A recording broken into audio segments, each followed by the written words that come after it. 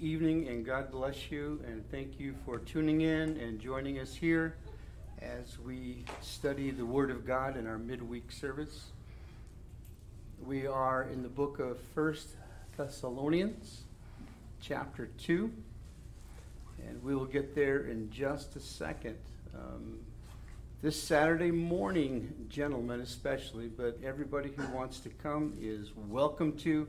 We are going to be moving Courtney Stewart's house into a pod container, which will be parked on her driveway. So it won't take a lot of steps, and it won't take a lot of work because she has everything all packed up and ready to go. So we figure a couple hours, depending how many people we have out. As long as we have more than Vince and Larry, we should do pretty well. So we would ask you, please consider coming out on Saturday morning to Courtney Stewart's home. You can find the address online in the e-bulletin. Is that correct, Carly? Isn't that amazing? I got it right. All right. So please consider doing that. Other than that, I don't think there's anything else going on of note. Sunday mornings are wonderfully well. We're having a very close to full house every Sunday morning here. We have quite a lot of people watching online, so we pray that you're being blessed, and more importantly, that you're being edified and that you are growing in the Spirit. And our Tuesday nights, we have our men's prayer meeting, and I'm thinking of opening it up to men. Oh, no, I won't say that. I was going to get myself in a whole lot of trouble. Men and women, both. We'll just make it a Tuesday night prayer meeting. Everybody who wants to come pray.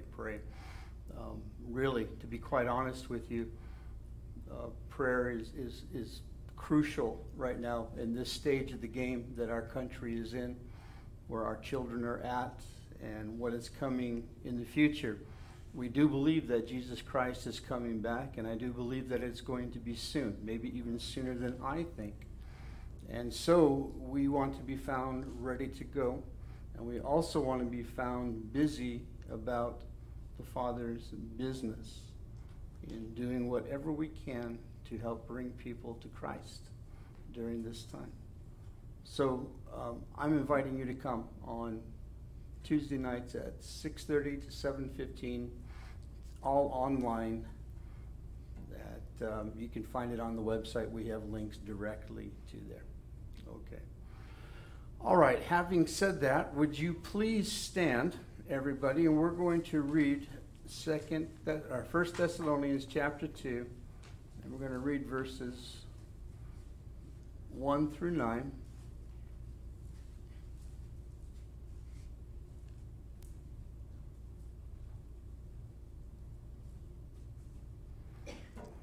For you yourselves know, brethren, that our coming to you was not in vain. Even after we had suffered before and were spitefully treated in Philippi, as you know, we were bold in our God to speak to you the gospel of God in much conflict. For our exhortation did not come from error or uncleanness, nor was it in deceit. But we have been approved by God to be entrusted with the gospel, even so we speak. Not as pleasing men, but God, who tests our hearts. For neither at any time did we use flattering words, as you know, nor a cloak of covetousness. God is witness. Nor did we seek glory from men, neither from you or from others, when we might have made demands as apostles of Christ. But we were gentle among you, just as a nursing mother cherishes her own children. So affectionately longing for you, we were well pleased to impart to you not only the gospel of God, but also our own lives, because you had become dear to us. For you remember, brethren, our labor and toil, for laboring night and day, that we might not be a burden to any of you, we preach to you the gospel of God. Let us pray.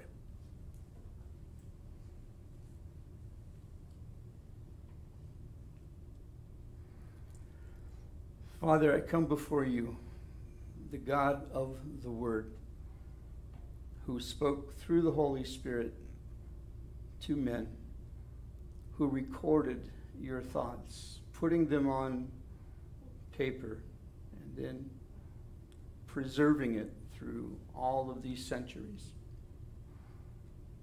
And as we look at what you have written, as we study it, we see that it is just as relevant as it was when it was first written.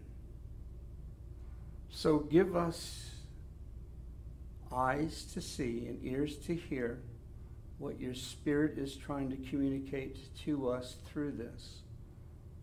And may it have a powerful, powerful effect upon our lives. We thank you for these precious, precious words, Lord. And we ask you now to bless it to the nourishments of our spirits. In Jesus' name we pray, and everyone said, Amen. Amen. You may be seated. All right. Honor, integrity, those are almost relative terms in our culture. They used to really mean something. Real integrity is not much held in high esteem in our culture today. I don't know if you guys like MASH. You remember the TV show MASH, right? There was an episode there with Father McKay, who was finding himself falling in love with one of the nurses. And the scriptwriter was being pressured to have him chase after her and then, sort of go against his vows of the priesthood, because that's what people do. That's what they told the writer. But he wouldn't do that. He wouldn't do it. He would not have that character fall morally. And Father McKay stood his ground. One of the rare cases that you see in an entertainment world that it didn't go south. Now, unlike Hollywood, where integrity is in short supply, in ministry, it must be in great supply for ministry to be effective. And Paul begins this section of Scripture by defending the integrity of his ministry. And it's not because he was insecure about his ministry. It was because he had a lot of enemies in Thessalonica, in this city. And they were discrediting him in his absence. His enemies said that he had left town quickly because he was a self-serving coward. That was basically the accusations they made against him. So he feels it's important to defend his ministry before this fledgling group of believers, lest they believe the lies and fall away. So as he defends his ministry, he teaches us things about integrity in ministry. By, first of all, in verses 1 and 2, we saw last week, maintaining the integrity of his ministry in general. Secondly, in verses 3 through 5, he maintained the integrity of his message. And tonight, he's going to give us two more pictures of the ideal Christian ministry and authentic ministry by maintaining the integrity of his motives and maintaining the integrity in the matters of money or financial dealings. So let's define integrity. It's the quality of being honest, having strong moral principles, and moral uprightness. That is integrity. And boy, wouldn't we like to see a little bit more of it, especially with our leaders in government. Paul is a prime example. They should probably study his life. It certainly wouldn't hurt, would it? In verse 6, chapter 2, it says, "We did not seek glory from men, either from you or from others, when we might have made demands as apostles of Christ. But we were gentle among you, just as a nursing mother cherishes her own children. To be effective in ministry, you need to have your ego in check. Paul was not seeking glory. He wasn't seeking applause. He was not seeking the appreciation of men and the praise of men. In the Amplified Version of the Bible, this verse rendered this way: "Nor did we seek to extract praise and honor and glory from men." I think another way we might say that is we're not fishing for compliments. Unlike a lot of us, we want to be reaffirmed. Paul wasn't worried about that. We were not fishing for compliments, my paraphrase, either from you or from anyone else, though we might have asserted our authority. Well, what does that mean? Well, stood on our dignity and claimed honor as apostles. In other words, we could have pushed it and told you, hey, we are apostles. Therefore, you will respect us and you will honor us. As a matter of fact, then you can go ahead and compliment us and it'll be all the better for you. His detractors were painting Paul as an ego-driven dictator.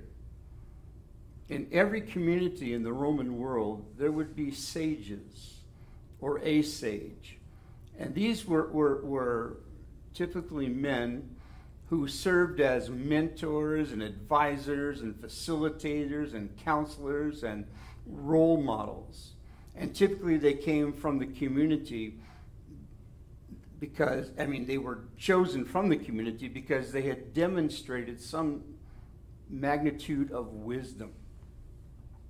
It was common in that day that sages would claim the right to rule over all things because of their wisdom. You all recognize that I'm wise, right? Yes, we all recognize you're wise. Okay, well, this is how we're going to do it. And then they would make the final say. And since they were the smartest ones in the room, they alone were qualified to make decisions. You ever been with somebody like that who feels like they are the smartest person in the room and they feel that they're the only one qualified to make decisions about things? Well, in our culture, we have self-appointed experts who have discovered everything that there is to know about a given topic. And they say things like, I've been in this business for X amount of years. You ever heard that before? And you know what's coming next, right? It could be a string of baloney. There was a vice president of a corporation had a team member challenge his assumption on a project, and he refused to listen to him. His response was, "Look, I am the one with 2 initials after my name, and until he gets those initials, I'm not going to listen to anything he says." I know what those initials were. Never mind, I'm not going to tell you. It's an ego issue, and it's bound to destroy teamwork. It's bound to destroy your business, and it will definitely undermine and destroy your ministry. That kind of attitude has no place in ministry. The Bible says, be quick to listen and slow to speak. Okay? In other words, God says, I gave you 2 ears and 1 mouth. Please take the hint. Okay? Take the hint. Now, in Thessalonica, they were charging Paul as being a self-appointed, self-absorbed sage who was claiming the right to rule all things, seeking honor for himself. But Paul says, I'm not seeking glory from men. My needs for security and acceptance are met in Christ. I don't care about praises of the people. Now, we used to say that, but truthfully, we didn't mean it. But Paul said it, and he absolutely meant it. It meant that he didn't spend his life trying to seek and earn the acceptance of men. He didn't have to be the smartest one in the room just because he had a doctorate in apostleship. His name, Paul, the transformation in his character from being Saul the persecutor to Paul the apostle. That was his credentials. When he had credentials, he thought he was the smartest one in the room. Then after, Jesus Christ leveled him. And I mean literally leveled him onto the ground. He changed. He transformed. His heart and his mind transformed. He ministered from an understanding of his identity in Jesus. In Christ, he was an anointed man, called to take the gospel to the Gentiles, the proof of which would be signs and wonders performed in the name of Jesus. The doctrine he preached, that Jesus crucified, risen from the dead in 3 days, and his soon return. And it would be done in humility. You wouldn't see him on a Vine video or TikTok or anything else, social media-wise, screaming in the face of other people of how right he was and how wrong they were. He approached people with a gentleness and with wisdom and asked God, please, open their eyes. Open their eyes. The Bible says that there is a veil over unbelievers' eyes, a blindness to them. So if he is the one who is blinding them, then it doesn't mean no good to sit and argue with the person themselves, because they are being blinded by another entity, and that's who I will do warfare with. He had Christ's approval, so he didn't need man's. He kept his ego in check. That's why Paul didn't come to the Thessalonians with flattery and manipulation, but instead, the way we really like people to approach us, with authenticity, with simplicity, and with honesty, and with humility. Now, in verse 6, he says, when we might have made demands as apostles of Christ, in other words, though we might have asserted our authority and stood on our dignity and claimed honor among you. He says, we could have done that.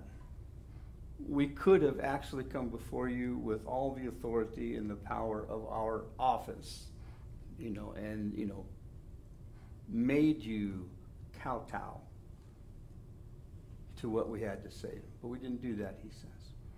Have you ever, you know what tour riders are? A tour rider? It's actually part of a contract that performers make venues sign before they will come and play at their place, like at the State Farm Arena, or whatever that's called, stadium. They would have certain requirements before they would come. Madonna, you guys are familiar with that name? Well, she brings a 200-person entourage everywhere she goes. All right, and that includes 30 bodyguards, personal chefs, a yoga instructor, and an acupuncturist, and an on-site dry cleaner. She requires 20 international phone lines, lilies and white and light pink roses that have stems trimmed precisely to 6 inches. These are her requirements if she's going to come play at your place.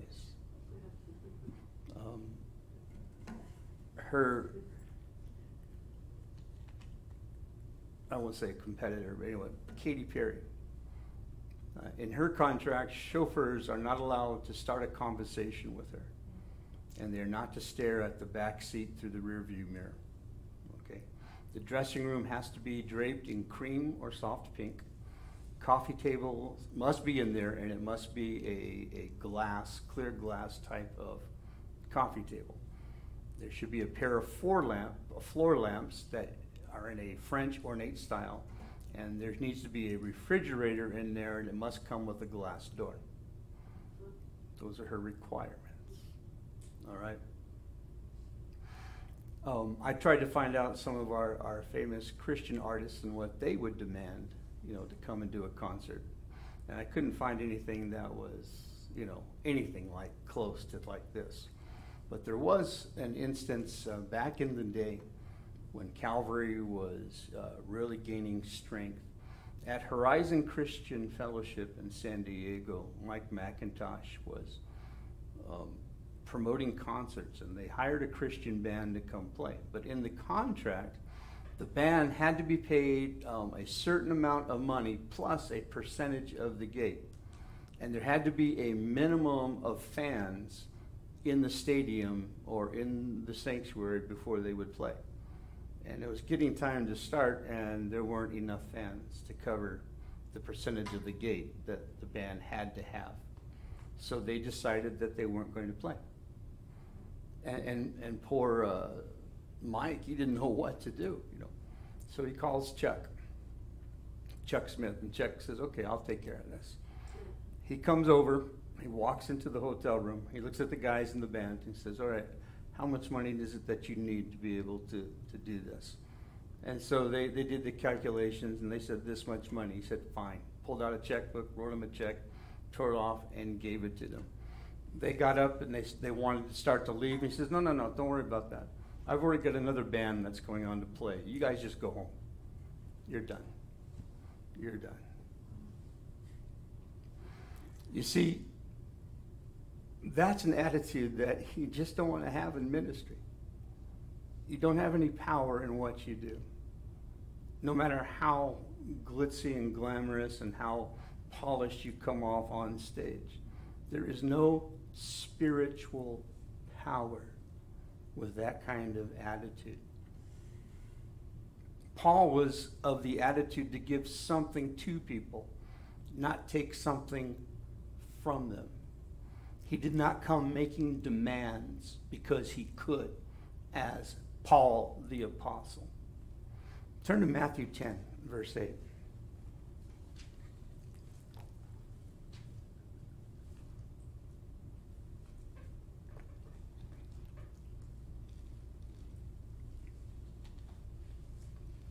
Jesus is speaking. He's sending out believers 2 by 2 to do ministry. And he tells them, here, this is your job. Cure the sick, raise the dead, cleanse the lepers, and drive out demons. Now that, dude, that is, wow, that's exciting. To be given that kind of spiritual power to be able to walk into a community and start raising the dead, cleansing lepers, and driving out demons. But he says, freely you have received, freely give. Don't you dare take anything for the service you render. Don't go to the sign shop and get Dennis Templeton Evangelistic Ministries banners to put all over your donkey, okay? Freely you have received, freely give. These guys these tasks would have been impossible had not Jesus already empowered them to do the very things he asked them to do. But yet they were to minister without charge. Whatever God has given you, and this is the application for this little part of this, whatever gifts, abilities, money, or talent, whatever has been given to you freely by his grace, and trust me, guys, everything you have has been given to you freely by his grace. Let these gifts freely flow through you to help those around you. Now, some people feel, bankrupt, like there's no way I could go out and raise the dead or cure the ill. I don't think I have a lot to offer. The word tells us that we have not because we ask not. That's right. So quit thinking that verse is all about your bank account. It has everything to do with what gifting God has placed upon your life. Maybe we should be spending a little more time in prayer saying, Lord, I need to be blessed. I need to be empowered so that I might be a blessing to others. Remember Corson? Blessings are like measles. Can't give them unless you got them. We've talked about going to the table of showbread where we receive our daily bread. And I think it's really important that part of that daily bread is, Lord, empower me for ministry. Bless me indeed so that I may bless others. All right, let's go back to 2 Thessalonians verse 7. Paul makes a further point to prove the integrity of his motives. He says in verse 7, "But we were gentle among you, just as a nursing mother cherishes her own children." Paul is using the imagery of a nursing mother. And the picture that I see in my mind is that a mom only looks to give to her child and not to take from it. Now, some among the Thessalonians had accused Paul of ministering out of self-interest. Paul saying he's asking the Christians in Thessalonica to remember that gentle character of his ministry among them. We don't like it when people in authority treat us like a number, right? Or treat us indifferently. You don't want to go to a doctor's office and have them treat you just like a number. That's all you are, and move on. You want someone who actually cares. How much more do you want someone who cares about you spiritually, about the most important thing in all of life, and not to treat you indifferently, but someone who cares genuinely about your needs and has your best interests in mind? So Paul says that was me.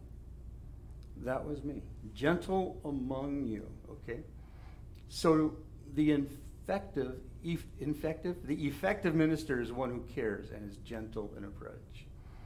You know, guys, you're going to get a chance to minister to somebody before this week is over.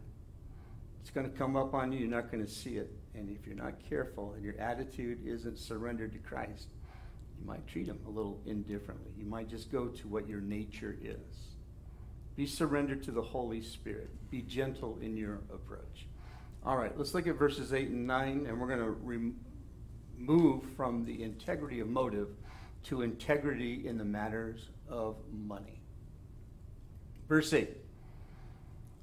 "So affectionately longing for you, we were well pleased to impart to you not only the gospel of God, but also our own lives, because you had become dear to us.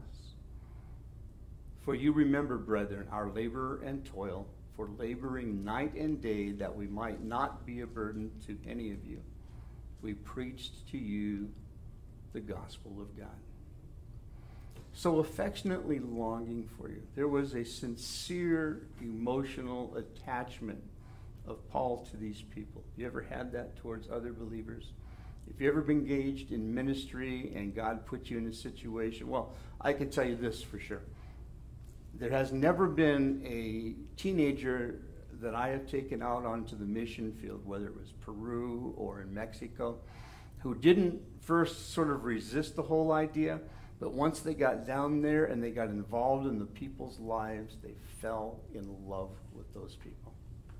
They did, and they swore at that moment that they're going to be missionaries forever. All right.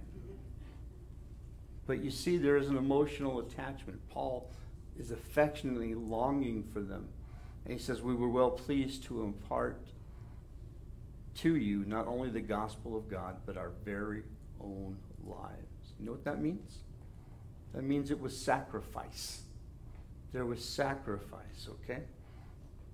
If you're taking notes, write this down. Ministry will always require sacrifice. Always. When you serve someone else in the name of the Lord Jesus Christ, when you're going to go to bat for them spiritually, it's going to cost you. John Henry Jowett. He said, ministry that costs nothing achieves nothing. It doesn't accomplish anything. Think about it. What if Jesus almost went to the cross? Almost, right? Just let himself to get beat up, but that's as far as it went.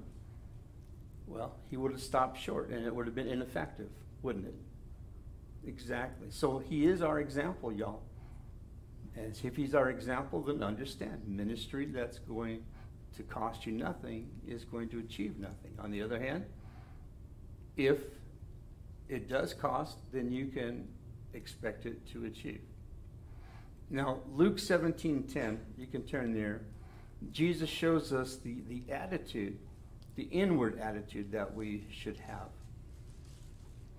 And at first glance, it looks like it's a little harsh.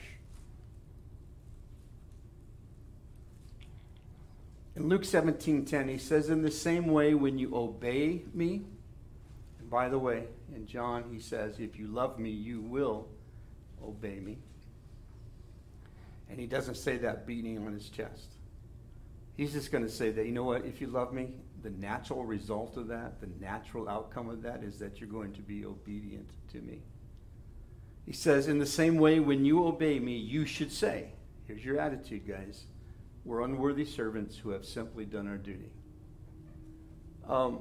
When your hearts are right, you live and you act as if you're happy to have the privilege of being allowed to serve God. In other words, guys, it's a get to, not a have to. You get the privilege and the honor to serve the most living God. That's what I've been trying to really drill into your hearts the last few weeks going through the priesthood of what an honor all of that is, to be a priest of the Most High God. So that when you serve the Lord and he uses you, say, you know what, man, I'm just doing, you hear it all the time, right? I'm just doing my job. You're a hero. You saved that little boy who was tossed out of the burning window off the 10th floor, and you leaped up and you caught it midair and you floated down and you saved its life. How amazing. You're a hero. And a real hero will say, I'm just doing my job. I just happen to be there. And that's the attitude Jesus wants us to approach ministry with, okay? That it's a get to, not a have to. The sacrifices Paul endured for the sake of ministry to the Thessalonians were not a burden to him. He is well pleased to do it because he was affectionately longing for them because they had become dear to him and his associates. He had a very warm affection and tender yearning for their spiritual babyhood in Thessalonica. Do you know that? Have you ever seen somebody come to Christ and you were part of that? And don't you really care about their spiritual development? And don't you long for them to grow? And that being the case, he says, we were well pleased to impart to you not only the gospel of God, but our own lives. So another way to say this is that Paul was pouring his life into these babes in Christ. Pouring his life into. That's one thing that is missing, I believe, in modern Christianity. At least it's severely lacking. It's the imparting of one's own life into the life of another. We call it what? Discipleship. All right. You know, they say that people don't care how much you know until they know how much you care. Paul gave both his care and his knowledge to the Thessalonians. But I can tell you a lot of our well, I can tell you from a young person's point of view that they could care less. If you're not going to spend the time to get to know who they are, then you're just a dive bomb Christian. You know, you preach the gospel, maybe they'll say a prayer, and then you're gone out of their life. Skate park, we've been out there, 7 years now? 7 years. And a lot of people who would go out there to minister to them would hand out tracts and flyers and things, and then they're gone. But being out there all the time has developed some credibility on our part as to what Jesus Christ really is all about. And it's gaining us a hearing with him. And I think that's where this generation is really at. What do you call it? Relational evangelism, where you get to know them and you get to befriend them and you get to invest in their life. They know it's real and they feel comfortable with you, and then they will accept what you have to say. Living with a genuine interest in the lives of those we lead is more than just the occasional, hey, how you doing? It's staying tuned in and aware of how life is going for them personally.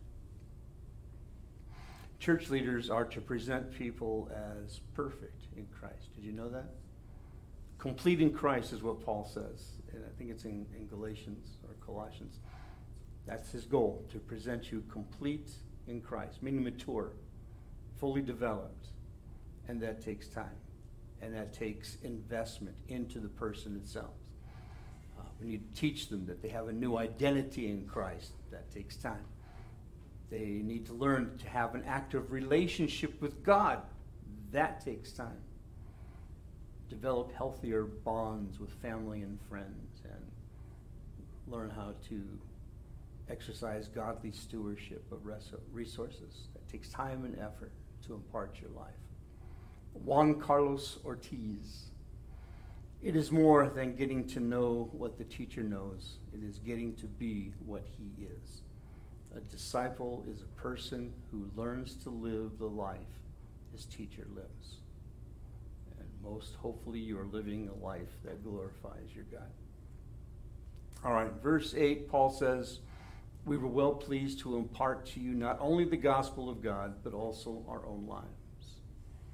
He shows how when he asks them to remember our labor and toil, laboring night and day, that we might not be a burden to any of you. We preach to you the gospel of God.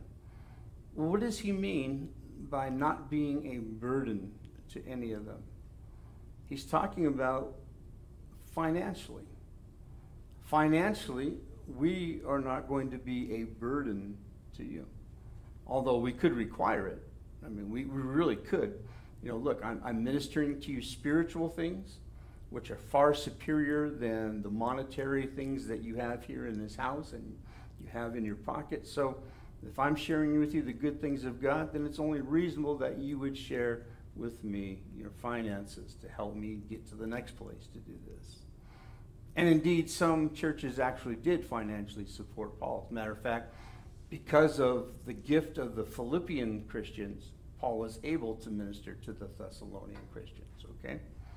But he says, we're going to labor night and day. What was Paul? What was his profession? He was a tent maker.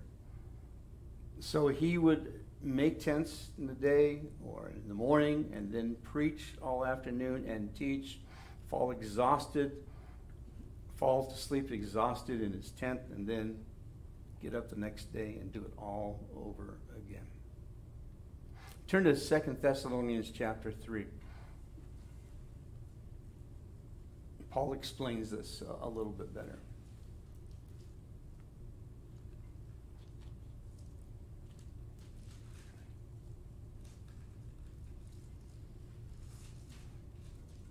And I'm going to read this from the New Living Translation. Verse 7, he says, for you know that you ought to imitate us. We were not idle when we were with you. We've given you an example to follow here, guys. We never accepted food from anyone without paying for it. We worked hard day and night so we would not be a burden, a financial burden to any of you. We certainly had the right to ask you to feed us, but we wanted to give you an example to follow. That's what he did. He and his associates, Silas and Timothy, did not ask for money from the church at Thessalonica, but rather lived on what Paul earned and what the Philippians sent. Now, when you do something like that, your motives cannot be impugned. They can't be questioned, can they? Because you're not here for the financial gain. Unlike the false teachers who always would seek after money. Have you heard of a thing called the Didache? The Didache. That was sort of a manual that the apostles used to give them guidelines on how to do ministry from city to city. Well, one of the things it told the churches that if a man comes in, because anyone could say they're an apostle, you know, you really didn't have the official laminated apostleship card developed yet by that time. Anybody could come in and say they were an apostle or a preacher. He says, well, this is how you can tell if the guy is authentic or not. If he asks for money in each way, shape, or form, he's a liar. Don't give him anything, kick him out, send him on his way. That's how you know not to ask for money. Paul recognizes his right to be supported by those he ministered to, but he gives up that right to set himself apart from these guys. And he not only labored to supply him and his team's needs, but he did it, notice in your scripture there, I think it's in verse 8, when? When did he do it? Night and day. Night and day. One gentleman said Paul means by the phrase night and day that he started work before dawn. The usage is regular and frequent. He no doubt began so early in order to be able to devote some part of the day to preaching. Sounds like your job around the house, right? Night and day. Housework never ends. Ministry never ends. It was Dave Guzik that said, few things test a person's spirituality more accurately than the way he uses his money and his time. Because money is congealed life. That means it's your personal energy reduced to a portable form. James Ryrie said, how we use our money demonstrates the reality of our love for God. In some ways, depth of knowledge, length of prayers, or prominence of service. Again, forget that last part. Just take the first sentence, all right? How we use our money demonstrates the reality of our love for God. That's the point that we're trying to make here. You know, discipleship is the cornerstone of our commission. Go and make disciples. And I think in these days, there's a more urgent need for it than ever before. We have teens, we have children, we have adults who are hurting and coming in and are new to the faith. And we do need to invest our lives. You either, or you actually should be both, in a relationship to be discipled by older Christians, and you definitely should be discipling younger Christians. And I would just encourage you, pray over that, and see who the Lord will bring into your life that needs what you have and what you know. And when you do it, don't charge them for it, okay? Don't ask them to pay for your meals. Ask them for the privilege and honor to be a representative of Jesus Christ to them.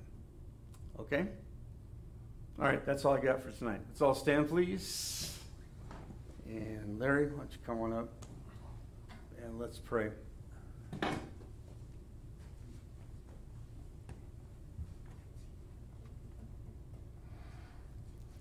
Heavenly Father, I thank you for the challenge that we have before us about discipleship. And I want to say thank you because I see many people in our church doing exactly that. Taking younger Christians under their wing and pouring into their lives. And I know, Lord God, that it will not be in vain. You are the one that will cause it to bear fruit. So I pray for those who are discipling others, that they would not grow weary in well-doing, for they shall reap if they faint not. If they just don't wear out and quit. It's hard work, Father. So true, because we're dealing with human beings who are free moral agents, and they can choose to do things. They can choose to say yes, to say no, to go left and go right. And sometimes it breaks our heart. But help us, please, to be sensitive to your Spirit, because I've learned, Lord, that as I am discipling others, that sometimes I make mistakes and say things I shouldn't say, and I get called on it. And instead of letting my pride rise up and say, hey, you know, who's the one with the spiritual doctorate behind their name? I have to say, I'm sorry, I was wrong. And there's no shame in that. Matter of fact, there's some genuine authenticity in that. So I pray for our people that they would be genuine, they would be authentic, they would be humble, and they would be effective. So thank you for the call, Father, and thank you for fulfilling it in us and through us. I pray this in Jesus' name.